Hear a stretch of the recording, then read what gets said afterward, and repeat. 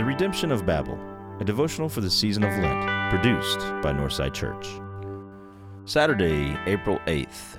It's Black Saturday. Our scripture passage today comes from Psalm 88, verses 5 through 6. I am set apart with the dead, like the slain who lie in the grave, whom you remember no more, who are cut off from your care. You have put me in the lowest pit, in the darkest depths.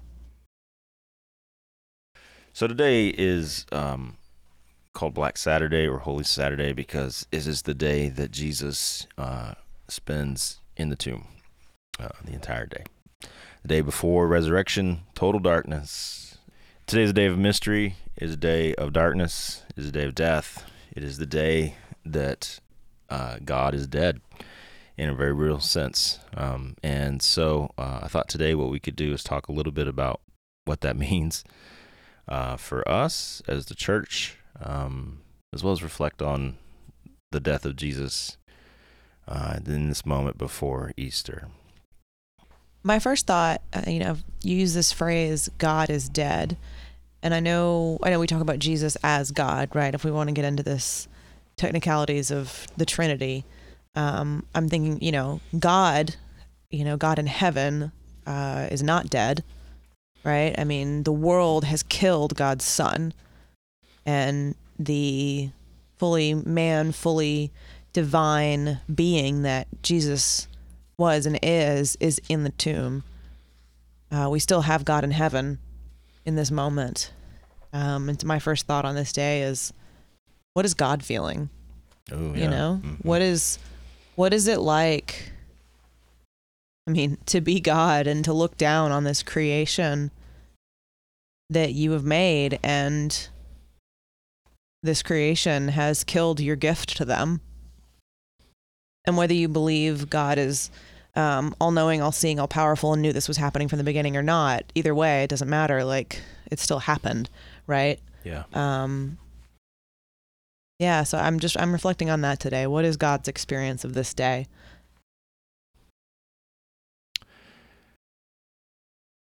Yeah, that's a great question. Obviously, I think you're right in the sense of, God in heaven, God, maybe we say God the Father if we're talking about it in Trinitarian terms, even God the Holy Spirit, still very much active. But this incarnation of God has been killed by humanity, who completely rejected him. He goes to the grave with really nobody fully recognizing what this was all about, with possible exception of a couple different Marys, right? Mary, his mother, maybe Mary Magdalene. But this is truly a moment where we realize that death is a part of life. It is a part of all of our lives, something that we have seen, all of us have seen in our lives, but none of us have experienced. And it becomes this thing that really sits there. And as you think about God experiencing death, or Jesus experiencing death, what does God feel about that? How does God see that? How did Jesus feel about that?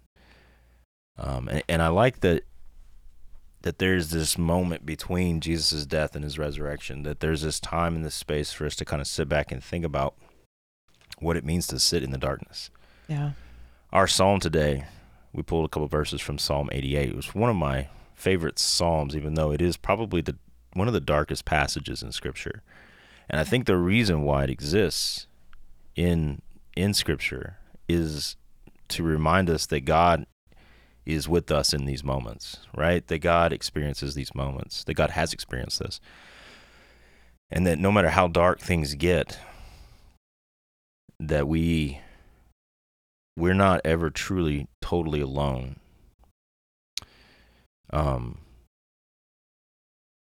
The language that Psalm 88 gives us, I think, is helpful in the sense of giving us as language does, I mean, as we've talked about already in this devotional and in several other places, language is that ordering of our internal kind of feeling. It's the ordering of our internal thoughts and how we're thinking, and really it's the ordering of how we see the world. Language gives order and shape to those things. That's why we call, why John called Jesus the Word of God. He is the language of God, the ordering force of the universe that gives meaning to the chaos, right? So even in these moments where we feel though we have been abandoned or though we are in deep grief or pain, we feel like we are just completely swallowed by the darkness, like probably how Jonah felt when he got swallowed by the whale, that there is a language that can help bring some meaning to that, even if that meaning is simply grief and pain, right? Even if we can express that. Well, I think that's the point, right? To express that, to be able to express that feeling to God, even when we feel like God is not there, because it's okay to feel that. It's okay to feel totally alone, and sometimes we do.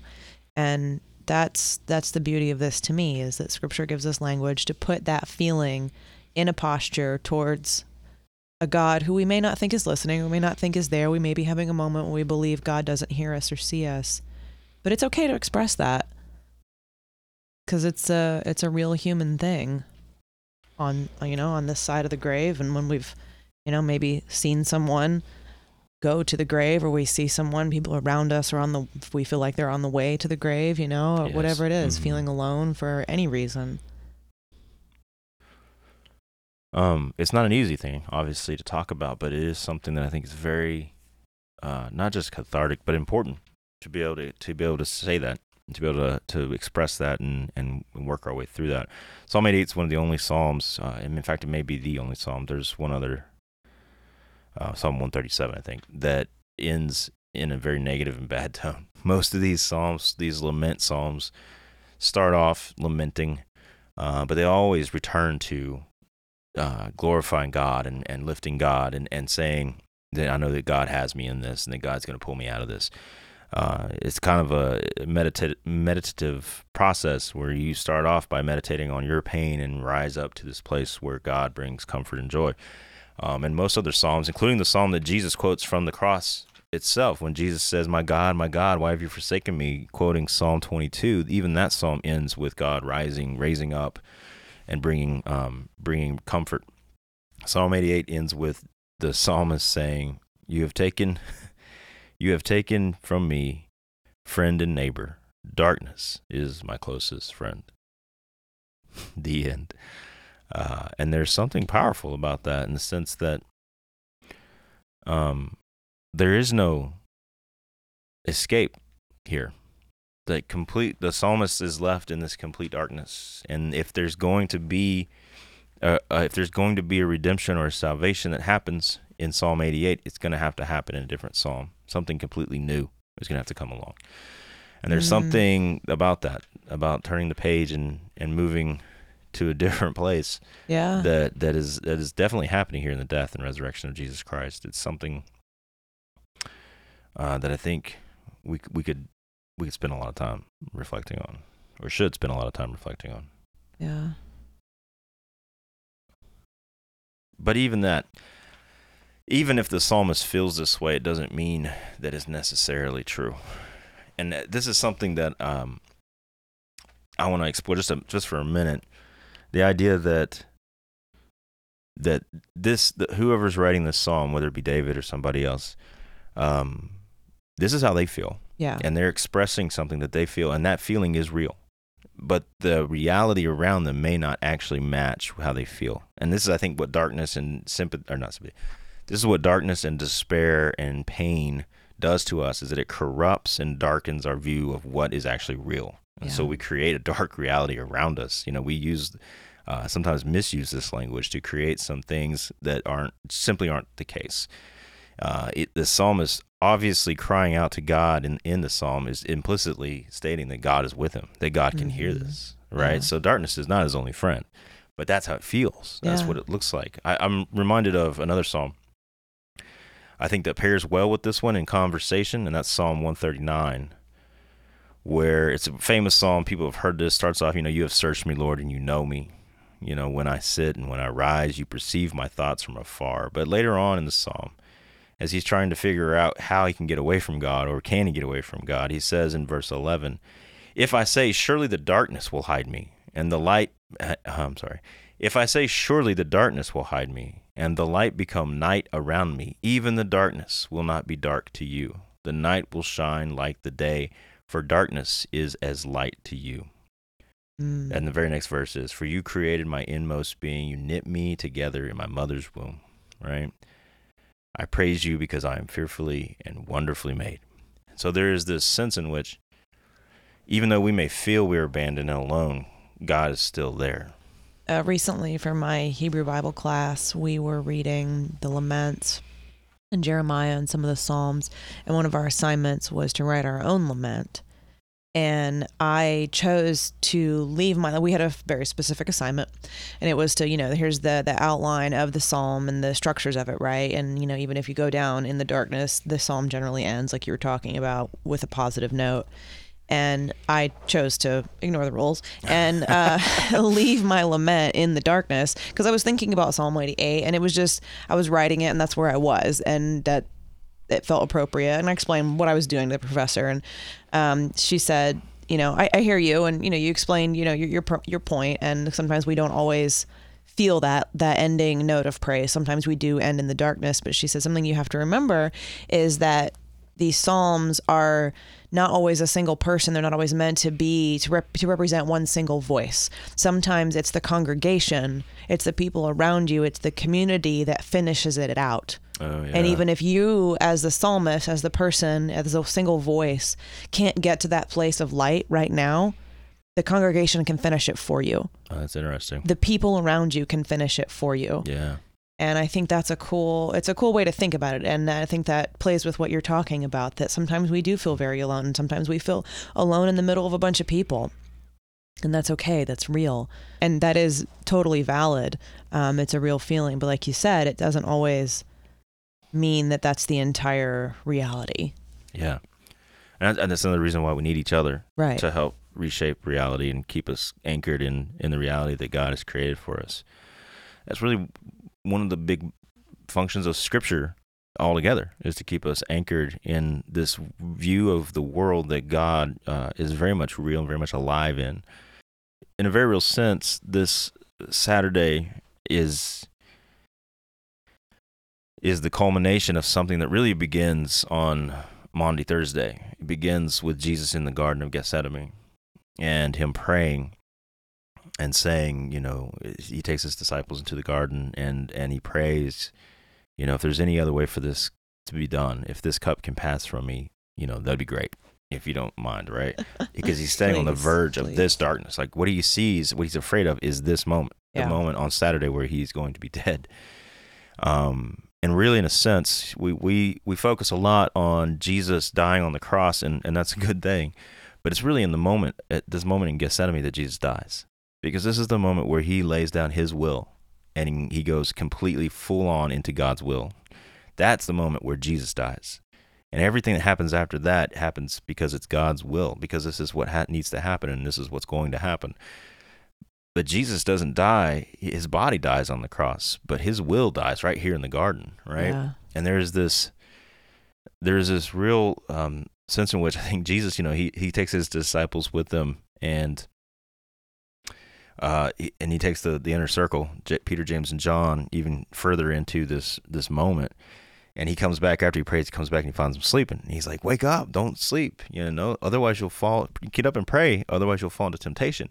Yeah. And there's a sense in which I think really Jesus is projecting. He is projecting his own fear onto the disciples. Why is he praying this prayer 3 different times? Lord, your will, not my will. Is because he is trying to pray his way through the last temptation that he'll ever face, which is that he can just bolt and run at this point. Yeah. Right in that moment. And now he's praying through that temptation, and he is staying awake, and he is staying awake and realizing what is about to happen, and fully embracing that as God's will. The reason why I like to focus on that moment, and why I think it might be important for us to think about today on Black Saturday, is that not a lot of us, probably none of us, are ever going to be crucified for our faith. We're never going to be probably even executed for our faith. That's not something that we have much fear of, although it's always a possibility. Sure. But this moment in the garden is something that we face. It's something that we face every single day, whether we're going to lay down our will for God's will. That death of will, death of self that we've been talking about, that is what it means to allow the garden to be planted in the city of our hearts. It's something that this entire project has been about. This entire ministry of Christ, this entirety of creation is, what was it that Adam and Eve failed to do? What was it that Cain failed to do? This is to accept God's will and trust that. And now Jesus has fully done that here in the garden on Maundy Thursday. And the result of it is now Saturday, Black Saturday, Jesus is dead. And now the hope, now the next move is God's move. Right? It's not, and it's an important thing to realize. I think something that we don't spend a lot of time putting thought into is that Jesus did not raise himself. Jesus didn't just wake up, right? Yeah. Jesus didn't resurrect himself, that he was resurrected by God, and that there was this, whatever relationship, however you want to try to unpack that in the Trinitarian way of thinking, right? That Jesus put his entire will and his entire hope, his entire future in God's hands. And this Saturday is the day where it is complete darkness, and there's a bit of a pause and saying, well, is God going to do this or not? Yeah. And I think we all can relate to that moment where we completely go down the path that God has set for us. And then there's a moment where we're like, this doesn't look good. Yeah. And waiting for that. Yeah. I think that's important. Right.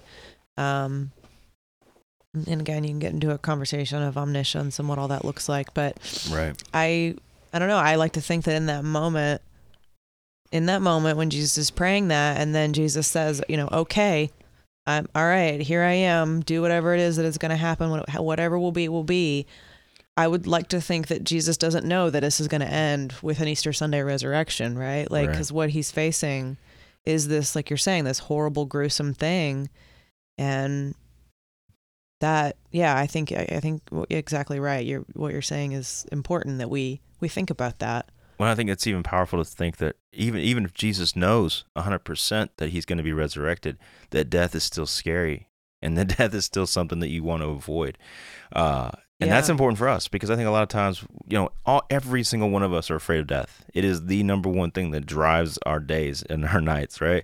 It seeps its way into everything that we do, think, and say, believe. We just need to confess that and be real about that. And here's a moment where even Jesus himself, though he knows 100%, it's not even really faith for him, it's just knowledge that he is going to be resurrected. Even then, he's still like, there's still a little bit, not hesitancy, but in a sense, there's like, I can't do this without you, God, doing this in me. And there's something comforting about that, I think. So you think Jesus knew he was going to be resurrected? I think he had some inside information on what God said he was going to do. And in a sense, it was faith. I said it was knowledge, but it is faith. He has full faith that God is going to do what God has said God's going to do. Sure. Right. I guess we do get the whole, tear this temple down in 3 days, I will raise it up again. Yeah, but you're right. Either way, like it's that moment of faith. Believing in the impossible, what seems impossible, what seems so otherworldly, even if you're Jesus.